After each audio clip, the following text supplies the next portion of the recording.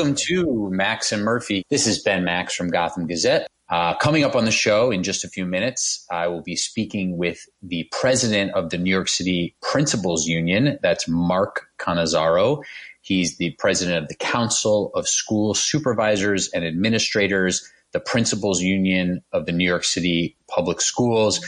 We'll talk with President Cannizzaro about the reopening of city schools. It's an immense week for New York City education this week. Last week, after multiple delays, we saw some students returning to classrooms, and this week, a lot more students returning to classrooms, including yesterday, the return of K-5 students and K-8 students at different schools. And then coming up tomorrow, the return of middle and high school students to school buildings. Now, of course, that's still at limited capacity. The students that are doing in-person learning, there's only a certain number allowed in the buildings each day, depending on building capacity and classroom capacity. And we also have almost a 50-50 split at this point in terms of students that have been signed up to do all remote learning by their parents or guardians, which means that, there's a new set of challenges in terms of schools having to teach those students all remote, but it also means for the in-person learning crowd, it's fewer students to have to worry about in figuring out their schedules. So there's actually more opportunity for those students that are doing something called blended learning, where some of the time they're coming into the school buildings and then some of the time they're doing remote learning. There's actually more opportunity, given those high numbers of all remote students, that the blended learning students can be in the buildings a little bit more. So perhaps a silver lining for those students in the fact that so many other students are doing all remote. There is so much to watch for as city schools reopen. To the extent they're reopening fully this week, we'll have all the grades set, hundreds of thousands of students returning to classrooms. Quite an experiment happening in New York City amid the continued coronavirus pandemic. So we will talk in a few minutes with Mark Cannizzaro, the Principals Union president. And of course, we are going to ask him about the vote that the executives in his Principals Union took over the weekend, a no confidence vote in Mayor Bill de Blasio and Schools Chancellor Richard Carranza. The Principals Union was dismayed by an announcement made Friday between the Teachers Union and the city. We'll get into that with President Cannizzaro in just a few minutes. So that is coming up. And of course, on the show here in recent weeks and months, we've spoken with both the Teachers Union President Michael Mulgrew and with DOE Chancellor Richard Carranza. So some of the main decision makers in this whole process we've had on the show, and looking forward to talking to President Cannizzaro in just a few minutes. If you missed our conversation with UFT President Michael Mulgrew or the DOE Chancellor Richard Carranza, you can find those in the Max and Murphy podcast streams or at the Gotham Gazette or City Limits websites. Very pleased to be joined by the president of the Principals Union in New York City. That's the Council of School Supervisors and Administrators. And he is Mark Cannizzaro. President Cannizzaro, this is Ben Max from Gotham Gazette. Thanks so much for joining me here today. Thank you for having me. Well, we appreciate the time, especially considering everything that's going on. I was saying at the top of the show, giving people an update on exactly where we are in the school reopening conversation, with many schools reopening yesterday, many more coming online tomorrow. So just from your perspective and your union, where do we stand right now? I also told listeners before you came on about the no confidence vote in the mayor and the chancellor that your executive board issued. Where do we stand right now from your perspective in the school reopening process? Well, we are concerned regarding the staffing of the schools. We're pretty set, and we think we've done a good job, and I have to give the city credit for this, with getting all the PPE and the floor markings over to the schools. And really the custodial staffs in buildings for cleaning them up. And a couple of schools I visited yesterday were spotless. Getting plexiglass into the buildings where they needed shields to separate, for partitions. So there's been a lot of positives here. But our main concern right now with getting the schools open is the staffing. And, there is a tremendous need for additional staff right now. The department has been redeploying central office folks to try to plug in some holes, but that's, temporary, and we're going to need to get a lot more teachers into the schools to make sure that, every child has a teacher. And so do you have any ballpark range on that number? There was estimates of 10,000 to 12,000 needed. The mayor has said he secured somewhere around 4,500. There were concerns that there really wouldn't be enough teachers for tomorrow when middle schools and high schools are reopening to students coming in person. Do you have a sense of where the numbers stand? I know that can be very challenging to try to get. Yes, it is challenging to get an exact number, but the number between 10 and 12,000 is probably pretty accurate. But keep in mind that includes not only teachers that need to be in the school buildings to receive the students in person, but that also includes teachers to work with the students remotely who are at home, whether they opted for fully remote instruction, or the students in the blended model who are home a couple days a week and rotating into the building. So there is a need for some, in-person folks, but the big number, that 10 to 12,000 number, was including all of the students in the system. So as we open middle and high schools tomorrow, we have somewhere around a need of 5,000 or 6,000 more bodies, individuals who can teach. How is it possible that those schools are going to open tomorrow? Well, I think that the number of teachers that need to actually get into the schools tomorrow is more like a little bit over 1,000 to actually get into the buildings. The rest of them would be needed for the remote instruction. But, there's a tremendous redeployment going on right now of central office staff and others, as well as a hiring of substitutes to try to meet these needs. And we're hoping that there are enough staff members tomorrow to make sure that every child has a teacher. But we also believe, and we don't have hard data here, but we believe that the high school numbers of students are actually going to be lower than we anticipated. Some of the estimates were 60% of the students would be attending, and we're thinking at the high school level it's going to be far fewer than that. Mm-hmm. Interesting.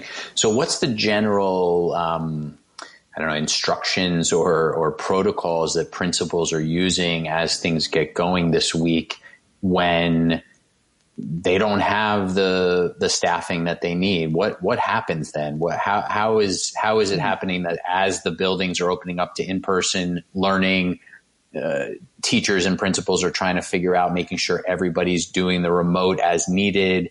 The students who are doing blended learning are getting their remote learning. Are there protocols in place to say, we have an emergency here? What do we do? We don't have anybody staffing this class or that class. Right. Well, right now, obviously, the first priority is for the in-person, the students that will be attending in the building. And superintendents have been surveying schools, and we've been assured that there will be people in the schools to take care of the students that are in the building. The students that are learning remotely, in the meantime, if there is not a teacher available for them right away, they will have, assignments posted that they would do sort of what we're calling asynchronous instruction. And then the hope there is that shortly after we take care of all our in-person needs, we'll be able to start working on the needs for students that are remote that at the moment don't have someone. And are there things other than staffing that you see as the biggest needs at this point? Are there other things that are really concerning to you as this process is unfolding right now? Well, I mean, the staffing is certainly the number one issue. But, some of the changes and the last minute changes are also very alarming. We've received guidance throughout the summer that is consistently changing and has caused principals to have to reprogram their schools far too often. And anyone that knows the care and the time that goes into programming a school understands that it is a massive, massive job. And people have reported reprogramming a school 10 or 12 times. And just Friday afternoon, there was some new guidance released that is going to cause some reprogramming and potentially some changing of classes for students or changing of teachers for students, which is a concern for us as well. If a young child had met their teacher online and has grown comfortable with their teacher, if that's going to result in a change of teacher, that's a little unsettling for a young student to come into school to find out maybe the person that they had been working with on the computer is ultimately not the person that's teaching them, when they get to the building. Right, and that shift that was announced to some more flexibility for some number of teachers seemed to be sort of the last straw that led your union into a vote of no confidence over the weekend in the mayor and the chancellor, and asking for the state education department to come in. What do you want what would you want the state education department to come in and do exactly? Yeah, well, we were looking for someone to come in with a fresh set of eyes in the state education department in sort of what you would consider like a ladder of referral, is, directly over the city. And we were hoping that they'd come in with a fresh set of eyes and take a look at what's been happening and give us a hand trying to be a lot more consistent with the messaging and the communication that our folks are getting. In order to program a school, in order to run a school, especially during an emergency situation, we need clear and consistent guidance. We need time to implement that guidance. Things can't be changing at the last minute and have someone expected to be able to, pivot on a dime and contact families and parents and staff and explain to them exactly what is happening. I mean, the job of a school leader is largely building trust among the community. And when you are delivering constantly changing messages, that hurts your credibility as a leader. So it got to a point where those type of things had been happening since the pandemic began in March, and we had been trying to address them. Every time we thought we made some progress, we seemed to slide back. And it just got to a point where my members were exasperated. So, it led to our Sunday vote and to ask the state education department to come and take a look at what's going on and see if they could offer some guidance sort of from a different perspective and looking at it as an independent position. And have you gotten any response from the state education department on that? Well, they said that, we were told that they'd be monitoring things and keeping an eye on things. I don't know if it'll go further, but, the thing is, if we need them and we need to reach out again, then at least we've been in touch at one point and we'll be able to reach out again if necessary. But I do trust that they will be monitoring things closely as this week unfolds, especially. Have you gotten any sense from the mayor or chancellor that this vote and this resolution, by the way, the resolution is quite remarkable in terms of the list of issues it identifies with the city's planning and implementation of reopening schools. Have you gotten any sense from the mayor and chancellor that this was at all a wake-up call to them, or perhaps the opposite? Have you gotten any sense from the mayor or chancellor that they're extremely offended by what you've done and are going to be less inclined to work with you? Well, I mean, look, to their credit, I have to say to their credit, they certainly were not happy and pleased with a vote of no confidence, and I can understand why. No one would be, but to their credit, they agreed that there were some things that they need to do a little bit better, and that they're going to work on them, and that we're going to continue to try to work together to get this going.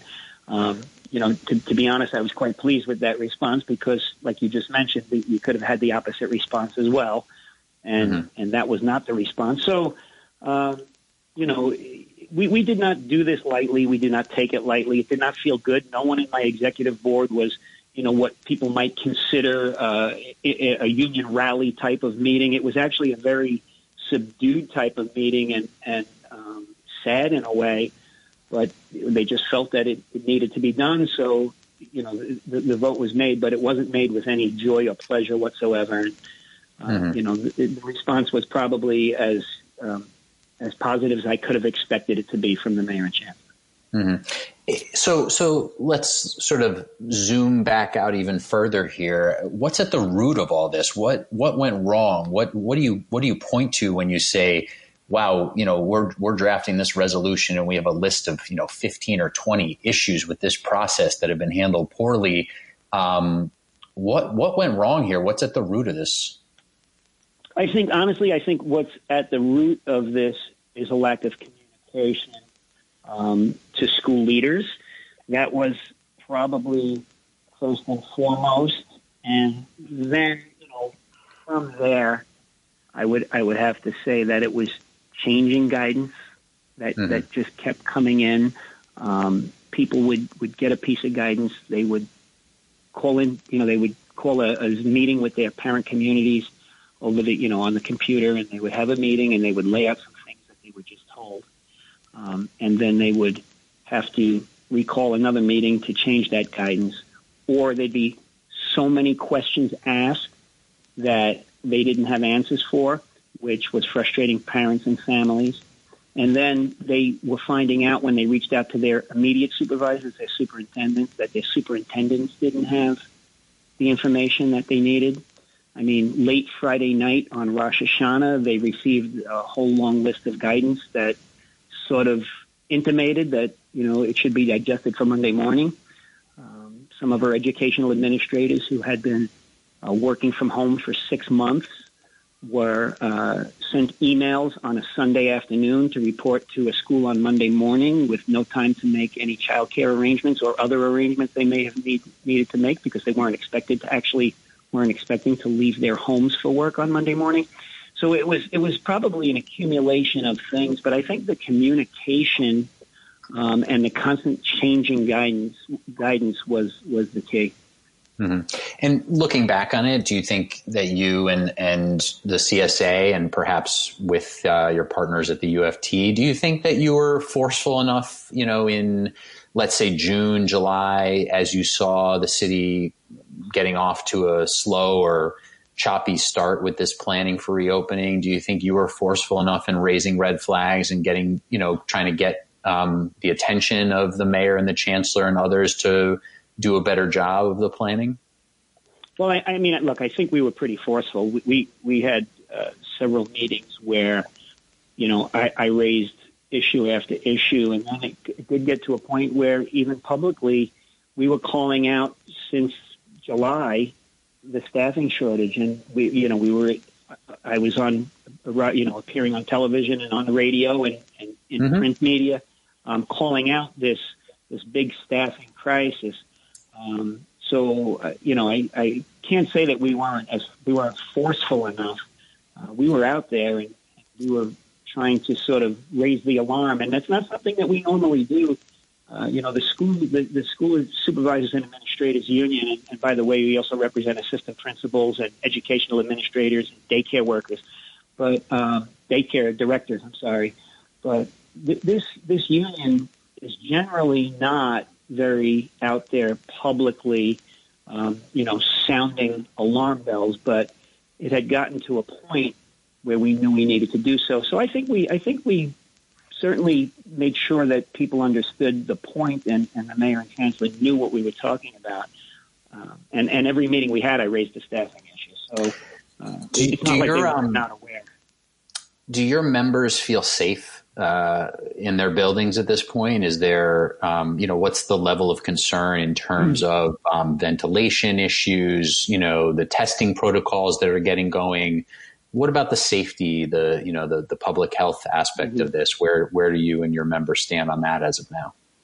We do have some concerns. Actually, I should say some of my members have voiced some concerns, but I would say that the overwhelming majority of people at this point are pretty comfortable. Most of the ventilation issues have been taken care of, at least for now. Come the cold weather, when we have to turn the heat back on, we may need to make some more adjustments, but most of the ventilation issues have been taken care of. I believe one school only has been relocated. They have the PPE, and the custodians have their electrostatic sprayers and hand sanitizer around the building, and a big supply of masks, and everything that they need to keep them as safe as possible, I believe they have. And the city has been very responsive when they've called out to ask for things. So I do believe they feel pretty safe, but also understanding that it is a virus that's very contagious. And, there's never going to be 100% comfort level. Right. And just in our last couple minutes here, and we appreciate the time, I'm sure it's a very, very busy week for you, obviously. Are there, in terms of the protocols around testing and school shutdowns, if needed, are there any things that your union is doing sort of separately from the process or to oversee the process? Because a lot of this obviously relies on the city to, gather information on positive tests and to make sure that the testing sampling is happening and such. Anything you're doing in preparation to make sure that things don't go awry here when cases inevitably pop up?